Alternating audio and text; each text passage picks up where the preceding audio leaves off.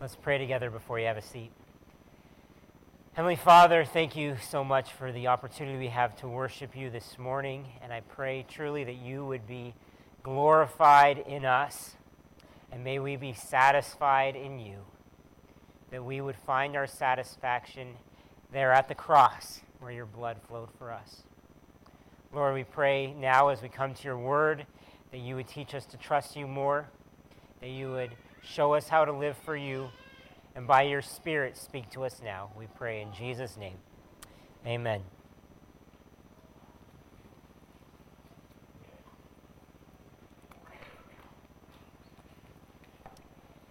Have you been paying attention to what we've been doing today? Did you just take what we did seriously? I mean, at least most of you obeyed the biblical command to sing to the Lord. If you didn't, then you probably have your answer on whether or not you took it seriously. But most of you did sing, and you at least seemed to focus on praying and reading Scripture. But I can't see your hearts. Do you feel that you worshiped the Lord? Did your heart rejoice in your Redeemer? Did you see him as your greatest treasure? I hope so. But if not, when was the last time that you did rejoice in your Savior? My main question today is this: are you being careful about how you worship? Are you being careful about how you worship? After all, when you come to worship the Lord, you are in the very presence of the Creator and Sustainer of the world right now. In a day of strobe lights and professional musicians and podcasts and rock star preachers, it can be easy to see worship as something to consume. Just to take in, not to pour out. And in a day of a million commitments and a zillion distractions, it can be easy to see worship as just one more thing on our calendars or on our to-do list, not as the one foundational thing that should surpass and encompass all other things. But there's a reason that the Ten Commandments begin with the command to worship God and to worship God alone. And the second commandment repudiates false worship. Part of God's plan, his redemption plan throughout history, is the restoration of the true worship of God. And in the culmination of history, as described in Revelation 22, the culmination of history as described in Revelation 22 includes the fact that in the eternal city of God, no longer will there be anything accursed, but the throne of God and the Lamb will be in it, and his servants will worship him. Worship. Thus, it makes complete sense as Moses begins restating God's law for God's people that he would begin with commands and instructions regarding worship, which we'll be considering today.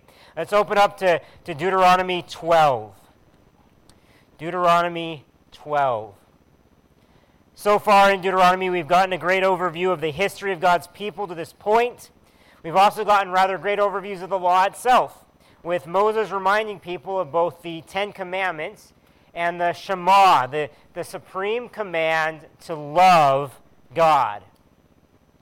Chapter 12 begins a clear new section in Moses' sermons, though, where he gets very specific. This is where we start to see a lot more of the you shalls and you shall nots. But while some things might seem a bit strange to us, I don't believe it will get anything less interesting. After all, this is a very ignored portion of Scripture.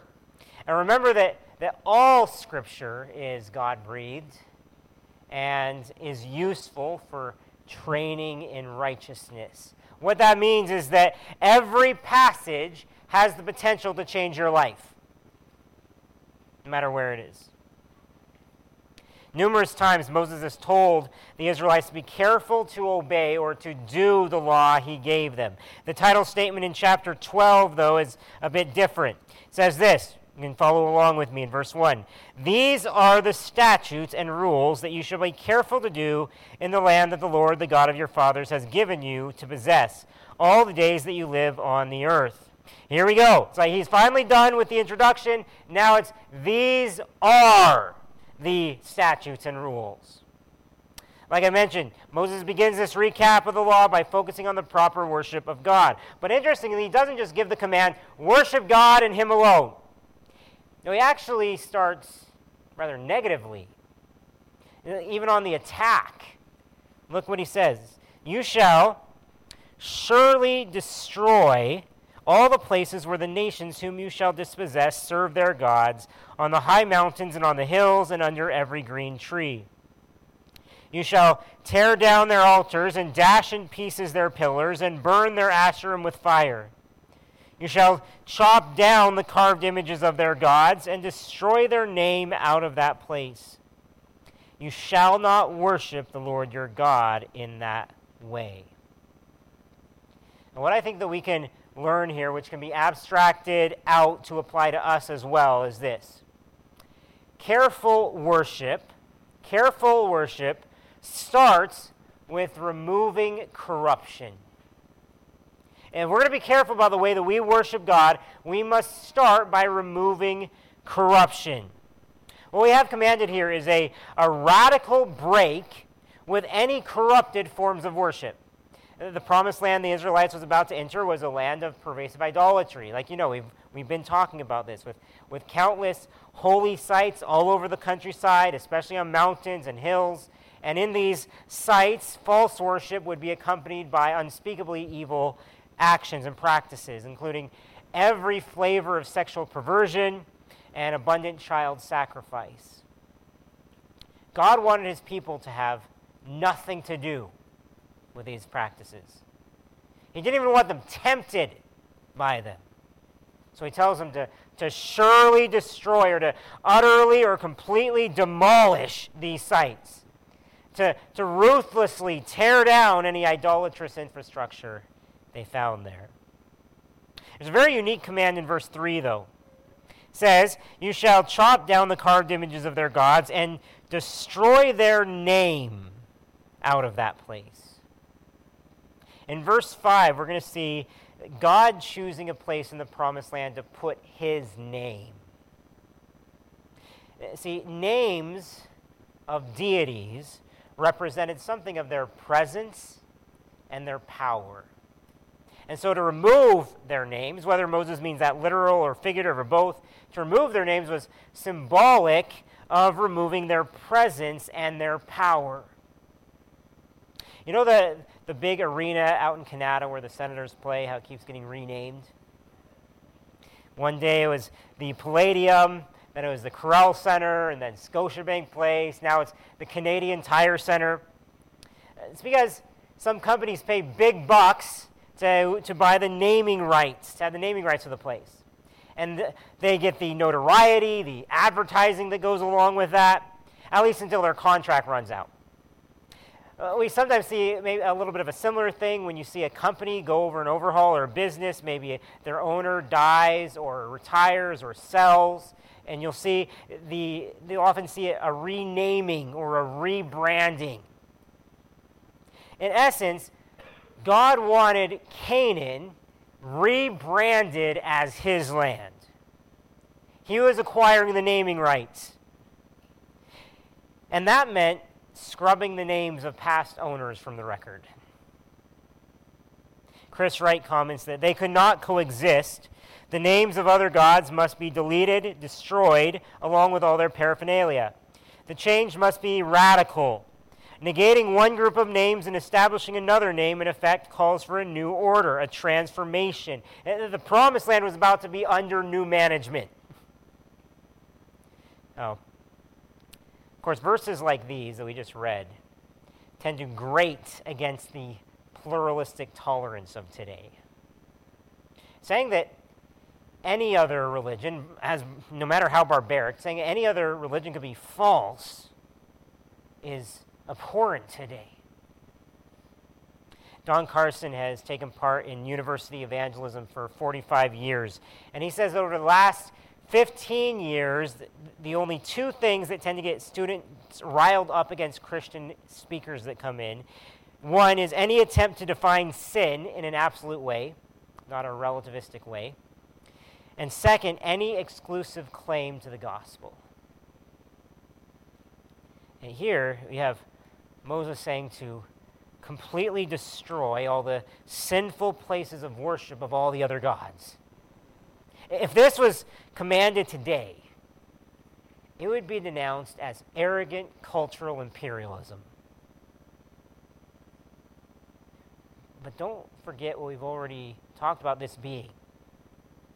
This was a long coming and deserved judgment from God. That's what it was. God determined it. And God has every right to demand exclusivity, as really he is the only true God. Pluralism rejects that as a possibility outright. They assume there cannot be one true God. But that's not only illogical, this scripture would say it's completely incorrect. Also remember that Israel was not a democracy at this time. They were a covenant people of God. We are not even close to being in the same position that Israel was in then. The equivalent decree for Christians would be something like maintaining proper church discipline. Not to go around enforcing Christian beliefs on the outside world. So, in other words, don't go visit a Hindu temple in town and start smashing things. Okay? Share the gospel. Plead with people to come to Christ, but leave the other things like justice to God. Even here in Deuteronomy, the focus is internal, not external. Moses doesn't say, don't allow other people to worship in this way. He says, you shall not worship the Lord your God in that way. So leaving these places intact would not only tempt people to worship false gods, in other words, it could actually contaminate the true worship of God. And he didn't want to be worshipped in that way. He didn't want a bunch of shrines or statues set up for him everywhere. He definitely didn't want their detestable practices getting mixed into his worship. So he wanted them to get rid of all the pre-existing corruption in the land. Likewise, we should seek to purify our hearts and our churches if we want to worship God well. However you define worship, it is no less than praising and honoring and loving the Lord. So anything that would seek to distract us from that end could be a corruption. And that could be superficial things like fog machines and lights and guitar solos. Anything that detracts from the object of worship and puts the emphasis on our own personal experience. But I think the more direct parallel would be the corruption within our own hearts. To use the language of Hebrews, we must lay aside every weight and sin which clings so closely, looking to Jesus. So anything that derails our focus on Jesus must go. And nothing is better at that than the sin that so stubbornly clings to us, clouding our hearts with guilt and shame, preventing us from approaching God with undivided attention or affection. So really, this calls for repentance. Radical repentance. Violent repentance, even. And Paul goes so far as to call ongoing repentance in our lives the mortification or the murder of sin. Killing sin. Sin is an enemy that will destroy you if you don't destroy it first. So be ruthless with it. destroy the names of the personal idols you have in your heart, in the high places in your heart. That's where we must start if we're going to be careful with our worship. To come clean. One of the easiest ways that we can corrupt worship is by thinking it's all about us. It's not. Moses was basically like, you've got to worship God's way. The way he sets out. Not the way others worship, and not the way that, just any way that you might come up with. The way God wants. In verse 5 and following, we're going to see the positive side of how God wanted them to worship. And throughout the passage, it's like God is pitting his opinion versus our opinion. His choices versus our choices. His preferences versus our preferences. I believe this point will be very clearly seen. Careful worship seeks the Lord's will, not our own. Careful worship seeks to follow God's will, not our own will. Verse 5. But you shall seek the place that the Lord your God will choose out of all your tribes to put his name and make his habitation there. There you shall go, and there you shall bring your burnt offerings, and your sacrifices, your tithes, and the contribution that you present, your vow offerings, your freewill offerings, and the firstborn of your herd and of your flock. And there you shall eat before the Lord your God, and you shall rejoice, you and your households, in all that you undertake in which the Lord your God has blessed you. So, instead of worshiping all over the place, the worship of God was to be centralized in one specially chosen location. The point wasn't that God couldn't be worshipped anywhere. Of course he could. The point was that they were to worship in the place that God chose. The place where he would put his name in a special way, claiming ownership. A place where he would have his habitation, where his presence would dwell in a special way. All modern day countries choose a capital city where their governments will be centered. You know the story of how Ottawa was chosen as Canada's capital? In 1857, Queen Victoria decided that Ottawa, which was just a small logging town at the time, would be the best location to represent English and French Canada. It was right near where both of them were, so it represented that well. Also, the War of 1812 was fresh on their minds, and so they wanted a place that wasn't right along the U.S. border, somewhere further in where they would be safer from attack if they ever had another war. One newspaper remarked that Ottawa was safe from attack because any invader would get lost in the woods trying to find it.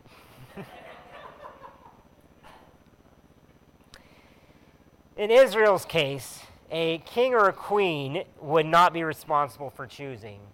God would. And the center for worship was far more important than the center for government. Though really as a theocracy under God, they were one and the same.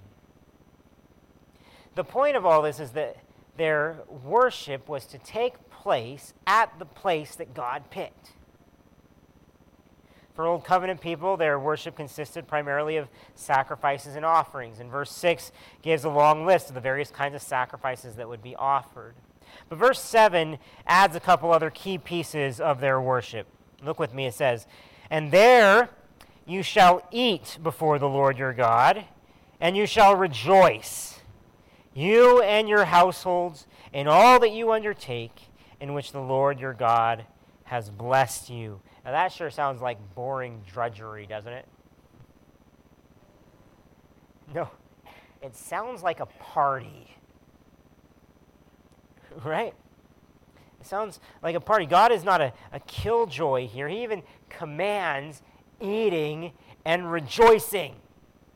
And just because they couldn't have like the Canaanite-style sex festivals doesn't mean they couldn't have fun. Chris Wright says, Canaanite depravity was to be replaced by Israelite purity. But the Israelites could still enjoy their worship physically and emotionally, eat and rejoice. there is the rich and liberating call for wholehearted rejoicing before God, which by consecrating all of life to God, liberates the ordinary and the secular to be enjoyed under God's blessing. We may wonder, well, why were they to eat before the Lord? Now, that refers to the practice of eating certain portions of sacrifices after they were offered. But that's quite the picture of eating before the Lord, eating in His presence, in other words. Living in the presence and in the sight of God is a recurring theme in this chapter. Here it's like God is the host of the party and His people are the invited guests. Now, it's striking that in Scripture, we are never told to ask God to come and enter our presence. We respond to His invitation to enter His presence. After all, He is everywhere, all the time. And just as God was promising to bless His people abundantly in the days ahead here, really we're looking back on this and we can say He's already blessed us abundantly through His Son, through His Spirit. And so the call to rejoice should sound even more powerfully for believers now. Verse 7, then there you shall eat before the Lord your God, and you shall rejoice, you and your households, in all that you undertake, in which the Lord your God has blessed you. If the Israelites were to give back with their sacrifices and share fellowship and to celebrate God's blessings, how much more should we, whose sins have been washed away by Jesus' sacrifice, who have been invited in and called into fellowship with Christ Himself, and who in Christ have been blessed with every spiritual blessing in the heavenly places? The automatic response to these blessings should be joy. Should be gratitude. Thankful rejoicing. And if you haven't been blessed in those ways yet, the invitation has been sent to you. The question is, will you respond? Christ died so you wouldn't have to keep making all these sacrifices for your sin. And He rose, offering new life in His presence, which will last forever. So won't you respond to His invitation today? Come into His presence. Let His light just blaze away the darkness in you. The point of this passage really is that worship is all about God. It's all about His will, worshiping His way. Daniel Block concludes that worship must be designed to please the object of worship, not the worshipers. In the end, the divine verdict on our worship is the only verdict that matters. True worship involves an audience with a divine King and transpires in God's place by God's invitation on God's terms. Francis Chan says that when he was a pastor, someone once complained to him that they didn't enjoy worship that day. He replied, "That's okay. We weren't worshiping you."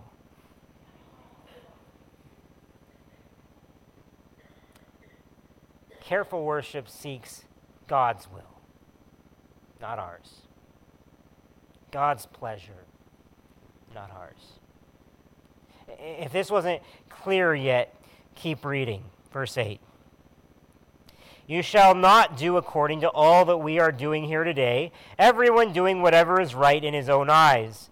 For you have not as yet come to the rest into the inheritance that the Lord your God is giving you. Apparently, people were doing whatever they wanted to do to worship God, never stopping to ask, how did God want us to worship Him? The solution, at least for the Israelites, was that centralization of worship.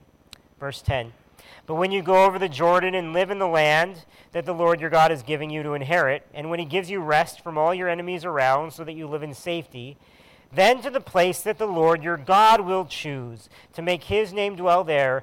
There you shall bring all that I command you, your burnt offerings and your sacrifices, your tithes and the contribution that you present, and all your finest vow offerings that you vow to the Lord. And you shall rejoice before the Lord your God, you and your sons and your daughters, your male servants and your female servants, and the Levite that's within your towns, since he has no portion or inheritance with you. Now these verses repeat a lot of things. Verse 10, though, makes it clear that God was doing all the work. He was the one blessing them. They weren't blessing themselves, so God is the one who deserved their praise. Verse 12 also emphasized how their worship was to be a community-wide endeavor. For now, notice that everyone was encouraged to rejoice before the Lord, regardless of station in life, or status, or circumstances, or gender, or age. So, kids who are here, just because you are just as encouraged as your parents to rejoice before the Lord. Like, don't be afraid. You can sing, you can pray, you can read, you can give, you can rejoice. Everyone can. Verse 13. Take care that you do not offer your burnt offerings at any place that you see, or just anywhere you please, but at the place that the Lord will choose in one of your tribes, there you shall offer your burnt offerings, and there you shall do all that I am commanding you. Once the Israelites had entered Canaan, they first worshipped at an altar on Mount Ebal. Soon after that, they had set up the tabernacle indefinitely at a place called Shiloh. Eventually, a few generations later, Shiloh was destroyed. And when King David came along, he brought the Ark of the Covenant into Jerusalem, where God told him that his son would build a temple for him there in Jerusalem. Once Solomon did that, Jerusalem became Israel's one central place of worship. That is, until Jesus came along and fulfilled the sacrificial system and the temple in himself. Things have changed now. See, for Israel, worship was centralized for strategic reasons for a time. But under Christ, worship has been re-decentralized. It's gone global. Like Jesus talked about in John 4 when he was speaking with the Samaritan woman. But the hour is coming and is now here when the true worshipers will worship the Father in spirit and truth. For the Father is seeking such people to worship him. God is spirit, and those who worship him must worship in spirit and truth. Now that didn't mean that Israel's worship was never in spirit or truth. It meant that the essence of true worship would be recovered, as the focus would shift to the object of worship instead of the place. Tragically, when Christ traveled to Jerusalem and he went to the temple, he only found corruption there. It invaded all the way to the heart. And so Jesus declared that the temple would be destroyed, would be torn down, and raised up 3 days later. Now, John in his gospel says that when he made that cryptic declaration, he was talking about his own body, how he would die and be raised as a new temple for God's people. So George Athas explains, all this means that in Jesus a critical shift has occurred. Sacred geography has been focused in the person of Jesus, such that he himself has now become the one place in which to worship God. Athas then suggests that we might picture the difference between a landline and a mobile telephone. Okay? And these days, kids might look at an older phone and say, what in the world is the cord for? But not so long ago, you couldn't talk on a phone without a cord, right? And that cord was attached to a base, which had to be attached to a wall jack in the wall, which had to be connected to telephone wires. And in order to make a call, you actually had to go to the phone, and you had to stay there. But now things are a lot different. Right? Our phones can connect wirelessly to anywhere and from anywhere. We're not limited to a single location. And communication just flows easily, clearly. George Athas concludes, Deuteronomy 12 is like an old phone. It required Israel to come to one location in order to interact with God. Under Jesus, however, the new covenant is like a mobile smartphone. It gives people the freedom to call on God from anywhere in the world and to enjoy greater clarity in this relationship. All that is required is the Spirit. So, rejoice. We now have the Spirit. So we have all that's required. Every moment of our lives is now lived before the Lord in His presence by the Spirit. But there's still something special about worshiping in the company of others. Like it encouraged here in verse 12. And you shall rejoice before the Lord your God, you and your sons and your daughters, your male servants and your female servants, and the Levite that was within your town. See, in fellowship with other believers, our rejoicing should escalate and intensify. And that point is driven home over the next paragraphs. Here's what I believe we're going to see. Careful worship celebrates all God's blessings together. Okay, careful worship celebrates all of God's blessings together in community. In verse 15, Moses begins addressing a very practical concerns the Israelites would have had at this point. See, when they were in the desert, God had given them a law about how they could slaughter animals for food. And Leviticus 17 says that if they wanted to eat a sheep or a goat or a cow, these are sacrificial animals, if they wanted to eat one of these, they could only kill them after they went through a proper ritual at the tabernacle. But once they get into the promised land, people are going to be spread all over the country. It would be extremely impractical, prohibitive even, to have to travel to the tabernacle every time that you wanted to have lamb or brisket or steak. So how is this going to work? Well, Moses responds by actually loosening up that law. It's like this was for a time. Now things have changed. He allows a lot more freedom. They still had to do their sacrifices at that chosen place, like verse 14 said. But at the place the Lord will choose in one of your tribes, there you shall offer your burnt offerings. There you shall do all that I'm commanding you. Verse 15. However, you may slaughter and eat meat within any of your towns as much as you desire, according to the blessing of the Lord your God that He has given you. The unclean and the clean may eat of it, as of the gazelle and as of the deer. Gazelle and deer is shorthand for wild game, which those restrictions in the desert hadn't applied to. So now there's going to be no restriction on eating these meats anywhere you choose at any time. They could just enjoy God's blessings. The only restriction was the continuing need to not eat blood. Verse 16 says, only you shall not eat the blood, you shall pour it out on the earth like water. That ritual was meant to remind them of the sacredness of life. That even animal life, the life of an animal, was to be respected. Gratitude for it. Moses then again repeats the command to eat of their offerings only in one place. It says, you may not eat within your towns the tithe of your grain or of your wine or of your oil or the firstborn of your herd or of your flock or any of your vow offerings that you vow or your free will offerings or the contribution that you present. Verse 18, but you shall eat them before the Lord your God in the place that the Lord your God will choose. You and your son and your daughter, your male servant and your female servant, and the Levite who is within your towns. It's like sacrifices, they're still here. But steak, eat your heart out.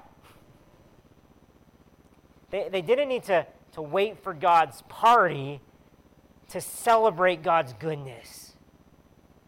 And really, that's what this is all about. It was celebrating God's blessings, His goodness to them. Like verse 15, however, you may slaughter, you may eat meat within any of your towns as much as you desire, according to the blessing of the Lord your God that He has given you. And in verse 18, again Moses will say, rejoice. But you shall eat them before the Lord your God in the place that the Lord your God will choose. You and your son and your daughter, your male servant and your female servant, the Levite within your towns, and you shall rejoice before the Lord your God in all that you undertake. Have you noticed something about these commands? They're all so communal. Right? Back in verse 7, people were told to rejoice with their entire household and families. Verse 12 expanded that to whole neighborhoods.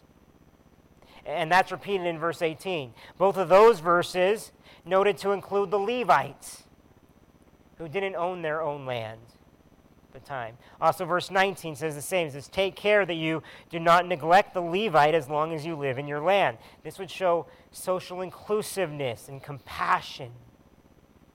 And in verse 15, the whole town could celebrate God's goodness. The entire town, clean or unclean. Now, if you know anything about the law and the ceremonial cleanness and uncleanness, the unclean were not allowed to do a number of things in the lifestyle. They couldn't do certain rituals and sacrifices. But here it says they weren't to be excluded from enjoying the family meals. They were to be able to celebrate. What I see here is a continual theme of worshiping with an eye towards the people around you. We're obviously not to worship the people around us, but God's people are called to worship in community, as the people of God, together. And worship, it can be done alone, but in its normal, ideal state, it is communal. I mean, this is why live feeds, watching things at home, it's not a good substitute for gathering as God's people. There may be people watching to avoid the freezing rain today. Okay, it's great to be able to tune in for sicknesses or traveling or if you're at work or things like that, but it's a poor substitute for gathering and worshiping as the people of God. It's better to be here with people. Worshiping together, it can really be an act of defiance against our fiercely individualistic culture. And there are always two sides to our worship, to our corporate worship. Most importantly, it is communing with God. Of course, that's easy. But as a secondary purpose, it's to commune with one another.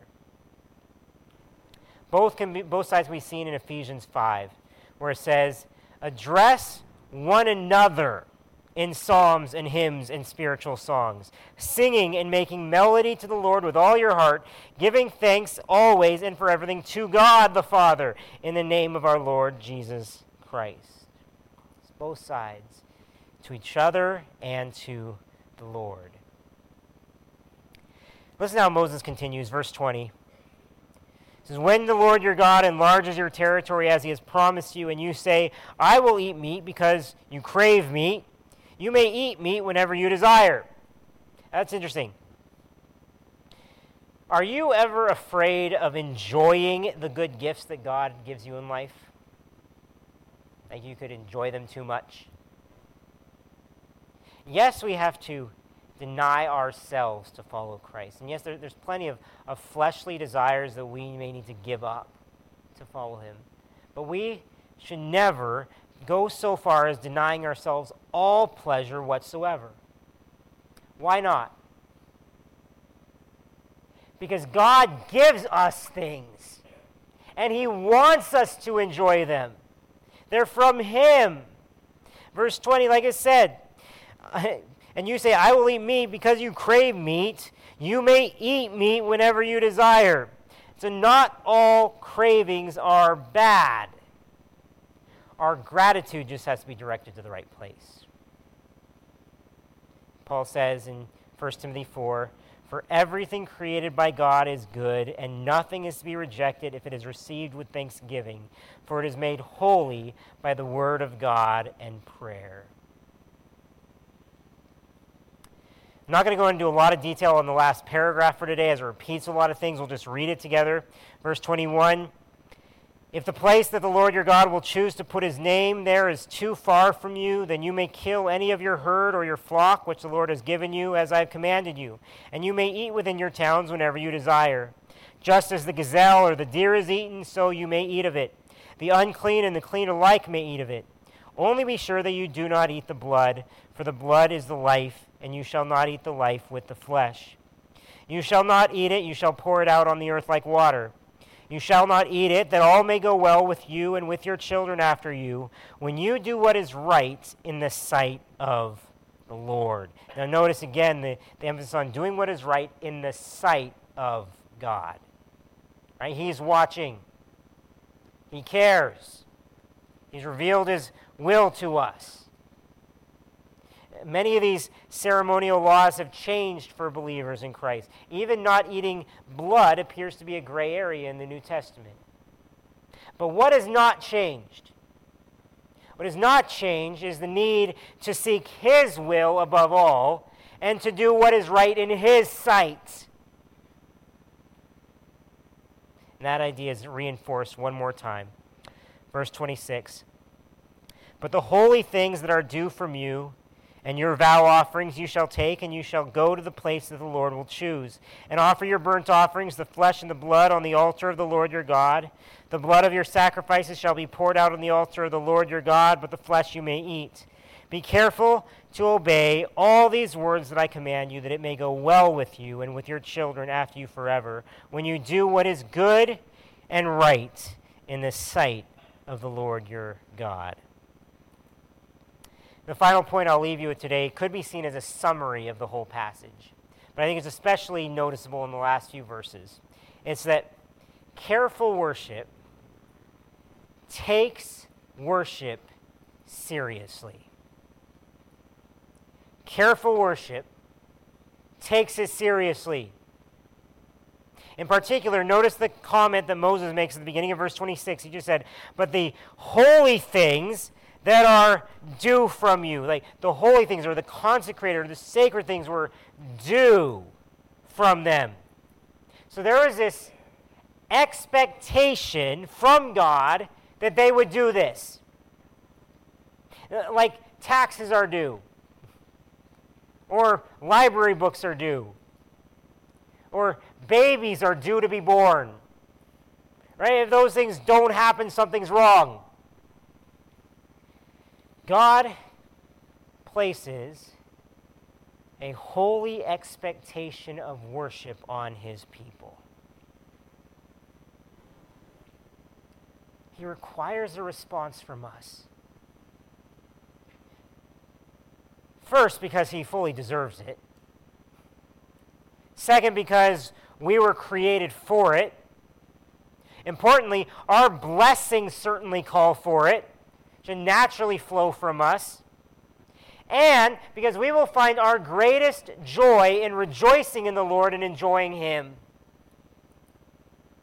Therefore, worship in God's presence should be approached with great seriousness.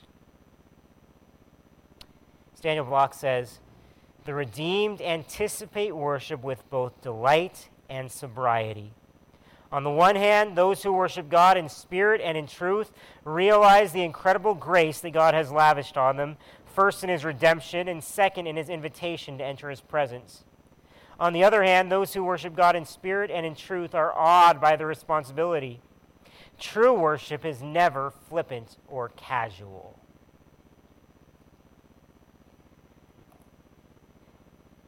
You may need to consider some serious changes to your lifestyle or your current habits if you're going to reprioritize worship and fellowship in your life. It could be as simple as going to sleep earlier on Saturdays so you can worship the Lord better on Sundays. Some of you are asleep right now.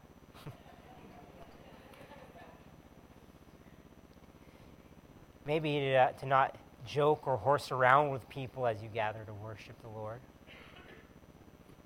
To take steps to intentionally focus your heart on him. Maybe it's to not just take it all in like a consumer, but to worship, to pour it out.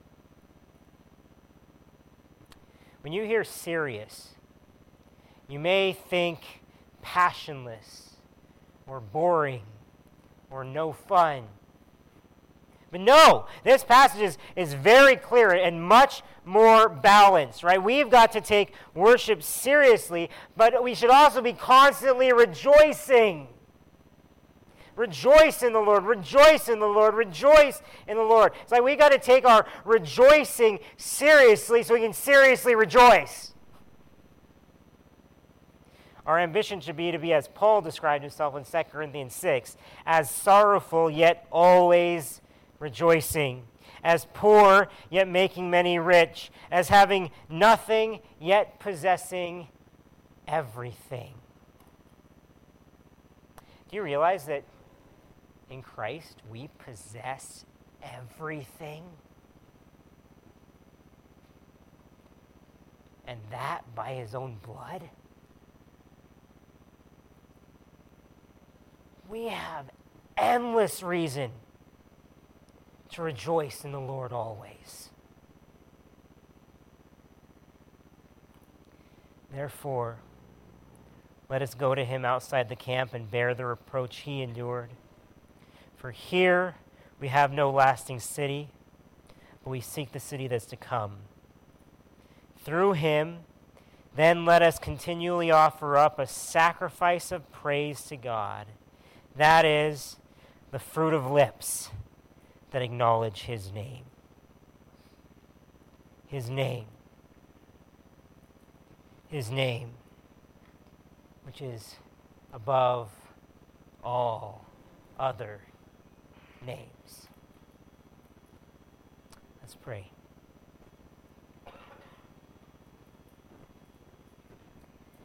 Heavenly Father, would you awaken us from our slumber today? Awaken in our hearts a passion for your glory, for your praise. Lord, you know where we stand with you. You know if we have grown cold. You know if we have never loved you.